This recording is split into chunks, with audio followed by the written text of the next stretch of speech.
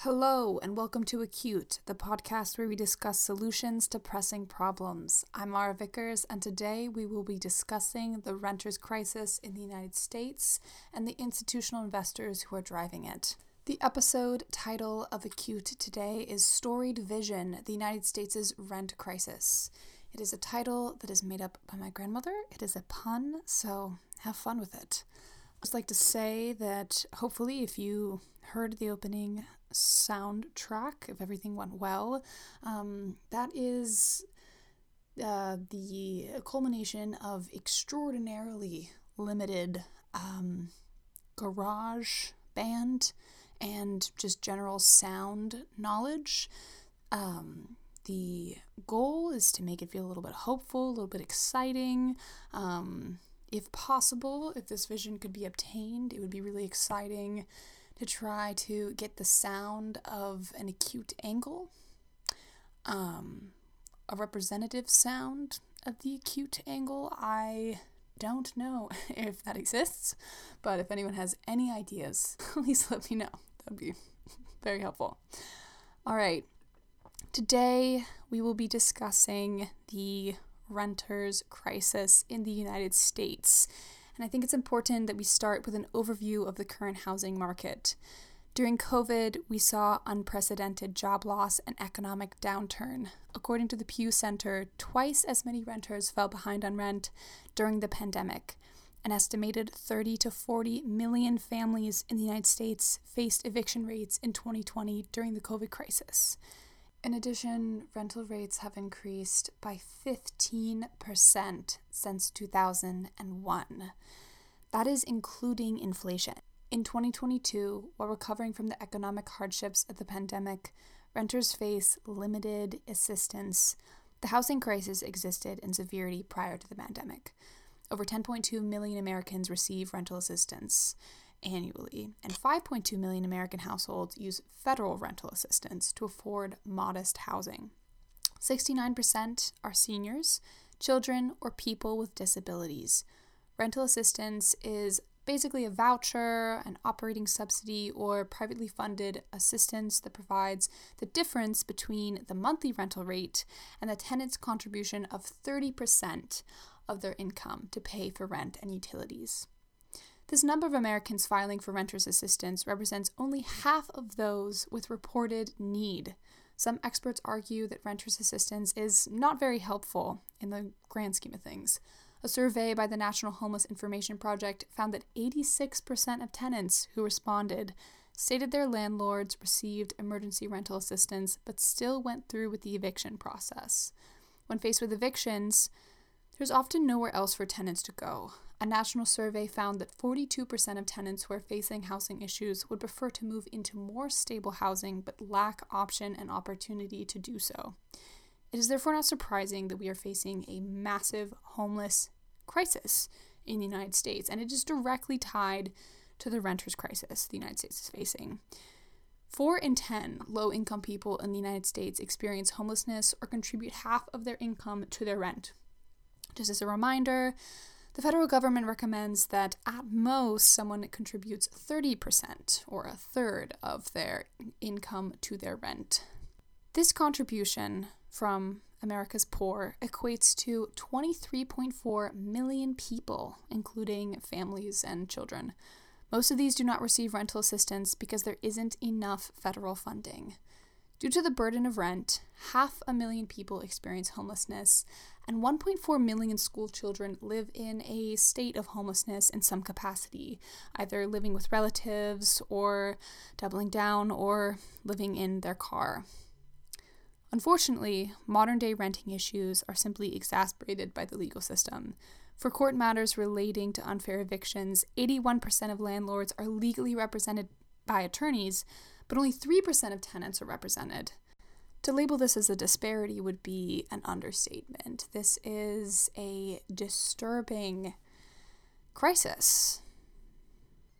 So what is being done to provide tenants more rights, and what more can be done? Experts pose a variety of solutions. Ensuring tenants have a right to counsel is the top priority for most experts. Right to counsel measures ensure that tenants who are facing the complex process of an eviction proceeding are guaranteed legal representation, giving tenants a fair chance to access legal protections and stay in their homes.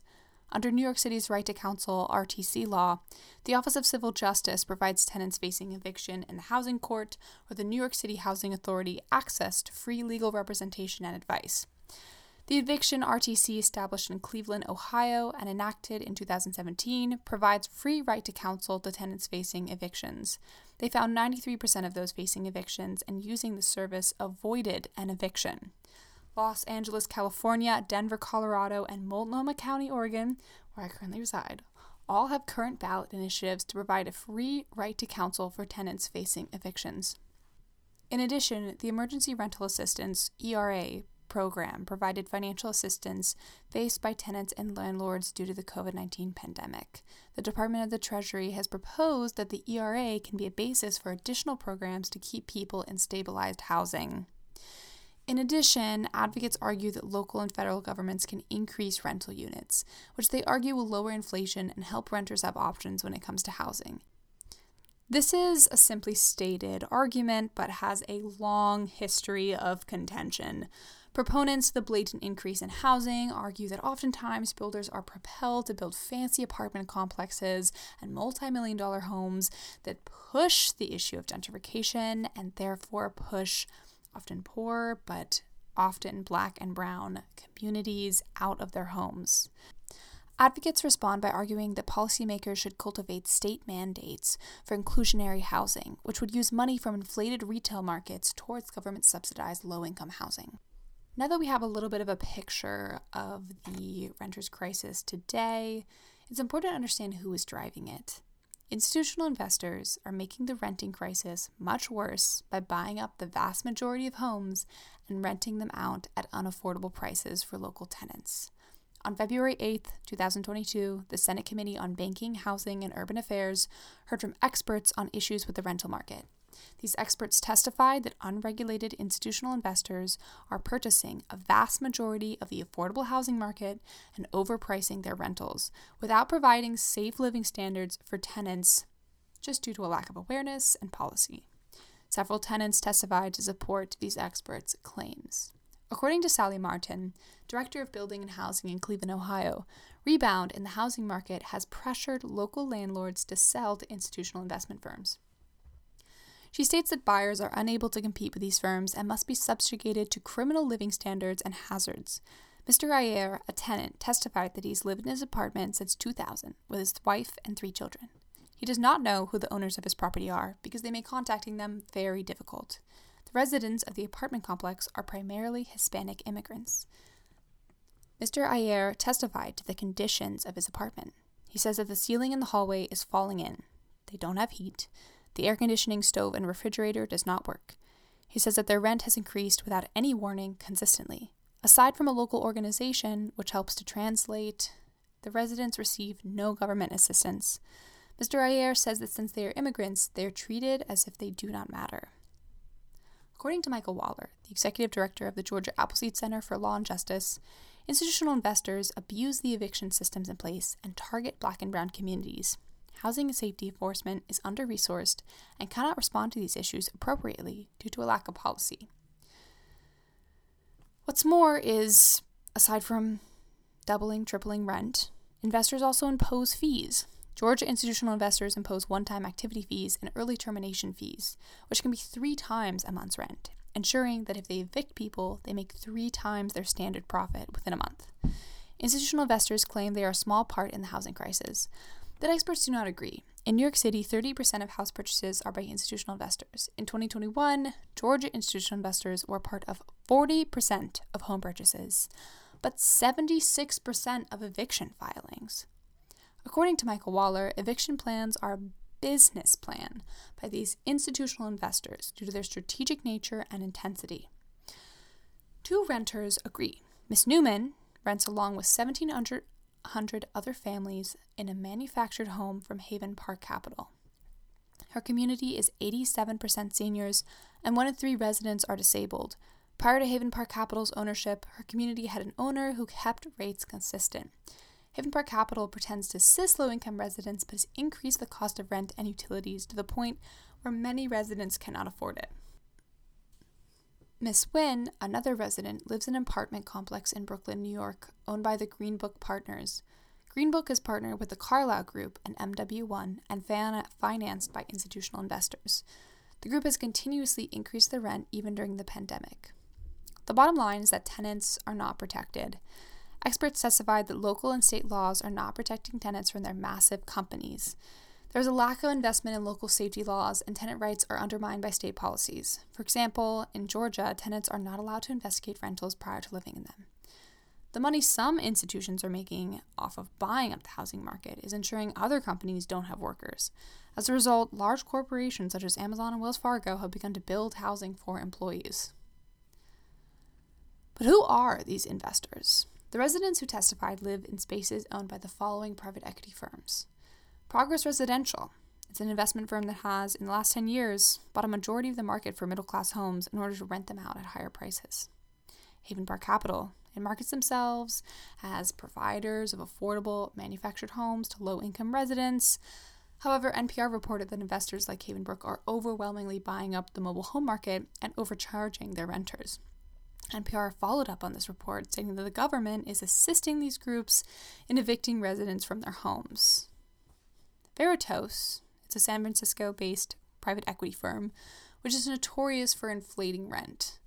The Mullahan Group rents to the southern United States, and the former CFO just pled guilty to millions of dollars in wire fraud in 2019. Then there's Green Book Partners, which is a New York-based investment firm that targets poorly run facilities, purchases them up, and then sends out their residents. Senator Schumer stated that the firm was unjustly evicting New York residents, and many families stated they were evicted immediately after the firm bought their residents, even during COVID-19.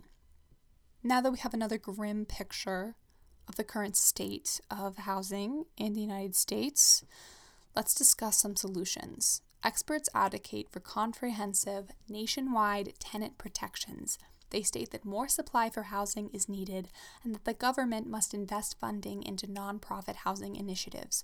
Local and state policy must be cultivated to safeguard the housing market from investors. According to Sally Martin, South Euclid has passed several ordinance steps, including registration requirements. However, she says these steps are not enough to properly regulate the institutional investment firms and that federal action must be made to regulate these firms. Tenant activists proposed that Fannie Mae's duty to serve, cultivated in 2019, which is essentially a list guiding big corporations in how they should treat their small-time tenants, that this should be required instead of recommended to private equity firms. The federal government has invested $20 million from the U.S. Department of Housing and Urban Development into eviction protection and diversion. This is important considering very few federal resources currently assist tenants with knowing and advocating for their rights. However, experts say that there needs to be more. $20 million for government funding is a penny in the bucket. There's also legislation by Representative DeLauro, Representative Omar, and Senator Merkley, which will work to assist those facing evictions. In particular, Representative DeLauro has sponsored the HELP Act, which will hopefully pass and give way to greater tenant rights. I'm now joined by Karen Watkins and Zoe Vickers to discuss these issues. This was recorded over Zoom, so the audio recording is a little rusty, but the overall content is right where we want it. Karen Watkins has lived in her home for 32 years and previously built her own home. Zoe Vickers built her own tiny house at 16 in order to ensure that she always had access to housing. My first question for y'all is, what is your immediate reaction to this content?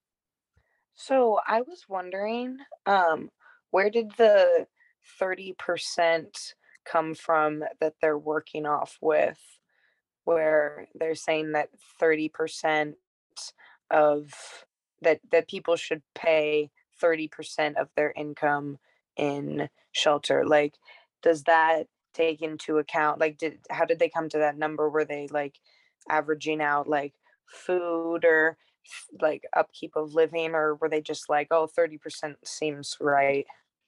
This is like something that the government reiterates consistently, that they're basing it off of kind of an economic ideal, that if you're paying 30% in housing expenses, you can then utilize theoretically you could utilize the remaining 30% for current living spending like groceries and other necessities, and then potentially you could utilize the remaining 30% for saving. But the reality is that this is not true for most Americans, and especially one of the issues with these kinds of housing vouchers is you pay depending on how much money you make. So a common critique is that when people have subsidized low income housing, when they increase their salary, they still have to pay 30% of whatever their salary is. So essentially, increasing their paycheck means increasing the amount of money they have to pay towards rent. And a lot of people argue that this is kind of disincentivizing people to escape poverty. But on the other hand, a lot of people are like, that argument is essentially bull, and people want to escape poverty, but just aren't permitted to do so. And that, like, in general, it's just like not, the United States doesn't really permit an environment where people can escape poverty, which statistically is very true. Yeah, 30 exactly. That's what it sounds like. It sounds like it's just making it harder for them to be able to make more money, because once they start to make more money, then more money is also taken away from them, which if they're already making not enough, then that becomes difficult. Yeah, that's a fantastic point. I mean, I think it's all based around the United States government's, like I said before, this like kind of ideal economic model. But is that economic model actually applicable to real life Americans? I mean, statistics show we're not crawling out of poverty. So, Uh-huh. Well, the 30% amount, they are saying that you're in a financially better, adequate position if you're not spending more than that on rent. That's the assumption. Yeah, a healthy financial situation is how they describe it. And so that's where they've just estimated it that way. But Yeah, when I'm you're just curious. Yeah. you're in need in America, I mean, they've never figured out how to make it really possible for people to get out of poverty in terms of the way they've arranged the assistance. That was my experience many, many years ago. It was very strange. Just curious how they come across this number 30%. Like, does that change depending on if you're a student or if you're unemployed, or if you're like, what are the the levels to this? to answer your question, Zoe, I have these facts in front of me now. So this original 30% rule that says that you shouldn't spend more than 30% of your gross income on rent comes from a 1969 amendment to public housing requirements known as the Brooke Amendment. And the idea was 30% was great for the time because it really did accurately reflect the living expenses of the 1970s, late 1960s, but it is, like, according to many economists, completely outdated for today's living expenses. They say that back then there weren't high levels of student debt or worries about how to save for retirement. There were also significantly less expensive retail markets. And it says that oftentimes the financial institution of the states is so based on these old kind of principles. It's so ingrained in many of these banking institutions. I mean, even for basing for cultivating mortgages, most banks also require this 30% rule. That's 30% of your income for a mortgage. So it's ingrained in the American financial psyche, but it is not actually reflected. I had another question. I was wondering about just how you were talking about gentrification in certain areas. And I was wondering if like a lot of neighborhoods, like sometimes they do need help, like with the structures of the buildings, but then when help is provided, it raises the cost of a lot of the buildings and makes it inhabitable for the people who used to live there, particularly when they're adding in these new structures. And I think I'm not super educated on this, but I think historically, like housing that was like affordable housing was never very glamorous at all. It was like fit as many people as they can in one area. Yeah, but now there is a transition to where there is, because of modern construction, a lot of these, like they can manufacture very nice looking things for very cheap and very easy to make, almost like putting together Lego blocks, like in some ways that's kind of how it felt like building my tiny house. It was just like follow these instructions and put them together, and there's like this beautiful thing because like you can get like all of these materials for pretty cheap shipped from anywhere. So I was just wondering, is there like instances of affordable housing being created, but then that is in some way long term making it not affordable because it is raising the like desire of that area because of the way that it looks. So they're saying it's affordable housing, but in the long term it's actually not going to be so, or something like that. So yeah, this is affordable housing, and it's kind of crude design and ugliness has been an issue forever. In the 1920s, there was this architect who believed that houses should look like high rises. Affordable houses should kind of be like these brick high rise structures with like parks surrounding them. And he proposed this idea to Paris, the city, to tear down all of their old buildings and then recreate these high-rise brick buildings with parks all around them. And the people were disgusted. They were like, absolutely not. We're not going to tear down our old buildings. But New York heard about his designs, and they got really excited. And they started building these affordable housing units, which were high rises and very, very segregated from each other. The units were very segregated from each other. And there was another prominent architect who I'm going to try to find the name of, who he had kind of this ethos, he had this belief that the reason that so many of these affordable housing units were so decrepit was not only because they were built with extremely bad materials, because notoriously the government has, both federal and local, has never wanted to spend much money on affordable housing units because it worries that other people will be jealous that these people are living in free homes that are so nice, which has kind of been the contention.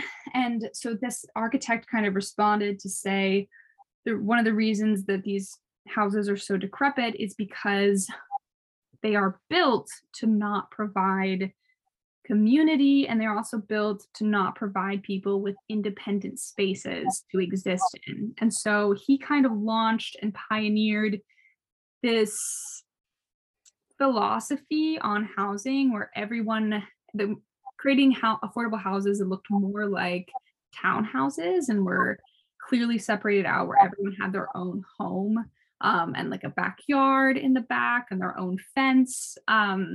And he actually was very involved in building completely had total creative control over the building of affordable housing in Yonkers, New York, which was an absolutely infuriating case of extreme racism in the 1990s from the white citizens of Yonkers towards affordable housing units. That's a whole nother story to get into, but the housing ended up being fairly successful in terms of its architectural design. So that's kind of, I suppose, one approach to it. There's a woman who I think you would absolutely adore, and I think everyone should kind of look into, Jane Jacobs, and she came to prominence around 1961. She released a book called Importance of Death and Life in Great American Cities, and she was a New York Times reporter who kind of took a look at the architecture that had been created around her and was like, this is in complete antithesis to what community life and connection and human satisfaction is all about. Like the ideas that they're building, kind of like these high rises surrounded by greenery, are completely antiquated. Not antiquated, but they divide communities and they don't permit people to connect with one another. And her whole argument was that you need people in very clustered urban environments to have access to each other and have access to spaces. And she argues that what you should do in terms of having old buildings that need to be restored is you should give them, instead of restoring them and building them into new things, you should provide them as spaces to be bought up by kind of lower level shop clerks and other people who can kind of make the renovations themselves.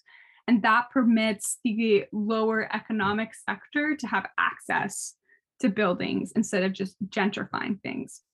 I know that wasn't a direct answer to your question. I think that affordable housing units, I don't know if there's ever been a case of affordable housing units becoming so beautiful that it's turned over to the private sector.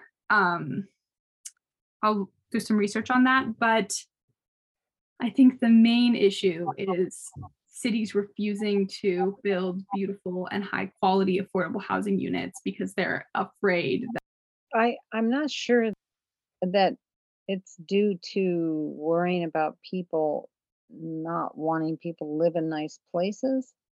in many affordable housing cases, especially when it came to Yonkers, and especially when it came to building other entities, policymakers were very worried that if they built up houses, which were nicer than or as nice as people who had bought their own homes, that the houses would not be would be targeted, or in general they would lose their position as whatever policymaker they were. This is supported by the basis of housing in the United States government. The United States government pushed single family homes and owning your own house post World War, actually, apologies, in order and as a propaganda technique during the Cold War, because they kind of use it as a Red Scare tactic. The United States government launched propaganda campaigns where they would give school children at school little pins that said, "My daddy or my mom owns our house," and they would go and then wear that throughout the day. So this is, associating housing with the benefits of capitalism and having the American people literally buy in to capitalism by owning and maintaining their own property is embedded in American culture at this point, and policy decisions, I would argue. I thought the government usually, or when you say affordable housing, are you also talking, are you making that synonymous with government housing? In other words, the government continues to own the housing, right? Isn't that the housing, affordable housing that the government builds you're talking about? So that's housing the government keeps, or are you talking about, because I'm thinking you're talking about apartment buildings for low income, or are you talking about all the housing like FHA? My father, your grandfather, used to renovate those houses, farm and home administration houses, and they always accepted the lowest bid. And I think they probably accepted the lowest bid on those apartment buildings too. And I think that I mean, you're not necessarily going to get the best quality that way. But I know that he bid on houses to repair them, and they didn't always have the right description about what had to be done. And he would lose money instead of making it sometimes because of that, you know, giving the government, and then they would sell those houses to people. I don't know that they chose low income people only. That I don't know. Kind of doubt it actually. When I speak But of affordable housing, I'm referring to providing rental assistance, houses which are specifically provided so that people pay 30% of their income to the housing. but they're owned by the government, these Yes. and they keep ownership of them. Yes, but this does not necessitate that all government funded buildings for the poor are within the greater bubble of affordable housing. Yeah, because you mean because there's the projects and stuff where I don't know what part of any income or how much people have to give toward that, but they're not kept up well. I mean, it just it's been a real mishmash of. Yeah, it's interesting to me because it's like if they are paying 30%, like why would the reasoning is that like people are gonna get jealous or something that these people get such nice houses for only 30% of their income. Like that doesn't make any sense. Like why is that the belief? Well, that's true because if it's 30% of your income, that's considered healthy, economically healthy. At least that's what I read. Yeah, these places are not I upkept would, as economically healthy. This is not about being economically healthy. The reality is that affordable housing and just in general moving Black people close to white people or giving poor people assistance is negatively viewed by many people within this country because many people within this country believe that you have to quote unquote work hard in order to earn your keep, in order to receive the benefits that you have. And many people, including people who are born from white immigrants who had it difficult 70 years ago when it came to integrating into the country, believe that because their parents were able to succeed, everyone else should be able to succeed and afford their own property as well. You hear it time and time, because I've been doing so much research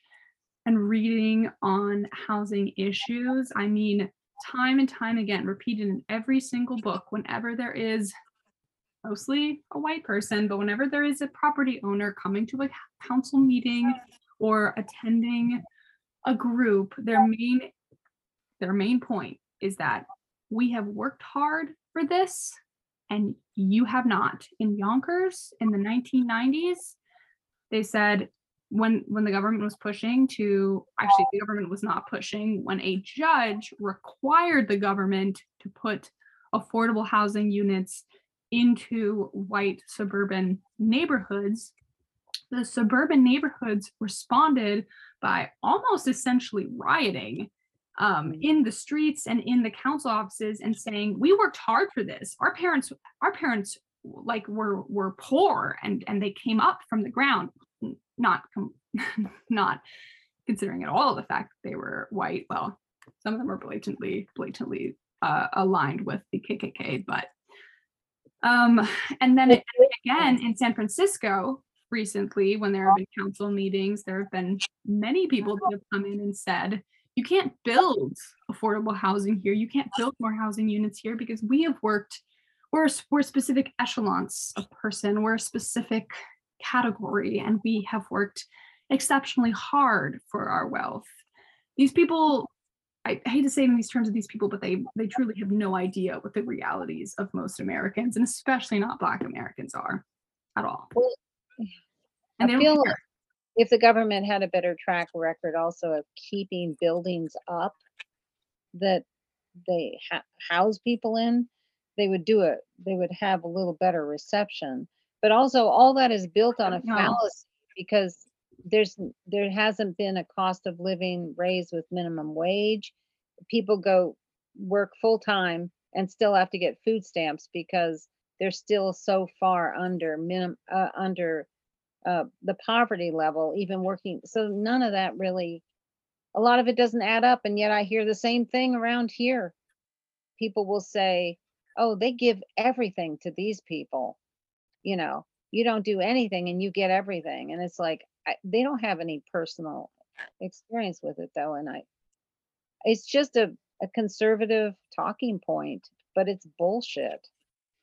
I mean, yeah, there are lazy people who get some stuff, but it's not a great life. I have a question. So there's obviously the people who don't want people to come to the neighborhoods for those reasons, but do you think is anybody that is there a correlation at all between affordable housing and like safety, and is that grounded in anything other than obviously like police officers patrol like Black neighborhoods more, is there a correlation between I don't know, people that are in affordable housing and is there anybody out there that is not wanting an affordable housing unit to be placed in their neighborhood for a reason that is remotely valid, because I don't find any of it, I find these reasons okay, we just need to have these people are difficult to reason with, but is there anybody that isn't actually like that? This is a great question, and one I will unfortunately have to answer away from Zoom and more in the podcast space because the audio unfortunately was lost. There is different evidence on what affordable housing does, quote unquote, to neighborhoods once it's been placed in neighborhoods. Overall, the evidence is quite positive. The New York Times found that suburban neighborhoods in Wisconsin, which originally were terrified of affordable housing because they bought into a Trump rhetoric that it would increase crime and decrease property values, several years after the affordable housing, or I should say low-income housing in this case, was placed into the neighborhood, were quite pleased with the results, and there was no such decrease in property value, and in fact, community morale was up due to the new neighbors. Other studies from, for example, University of California, Irvine, finds that in actuality, across the board, affordable housing increases property value and decreases crime levels. They tied this to the community response as very pivotal for the reaction. However, a Stanford study found that in analyzing two neighborhoods that had affordable housing implemented into it over 10 years, one neighborhood which was of a lower economic status and another neighborhood which was of a higher economic status, that in the lower economic status neighborhood, the affordable housing was a fantastic success. There was both increased property values and decreased crime levels in that neighborhood. However, in the higher income neighborhood, there was increased racial segregation between the two communities, kind of making two communities separate from one another in one neighborhood. And there was some level of decrease in property values as well. It's a complicated story and one that we'll dive into in the next episode. So stay tuned. Thank you for listening and have a beautiful day.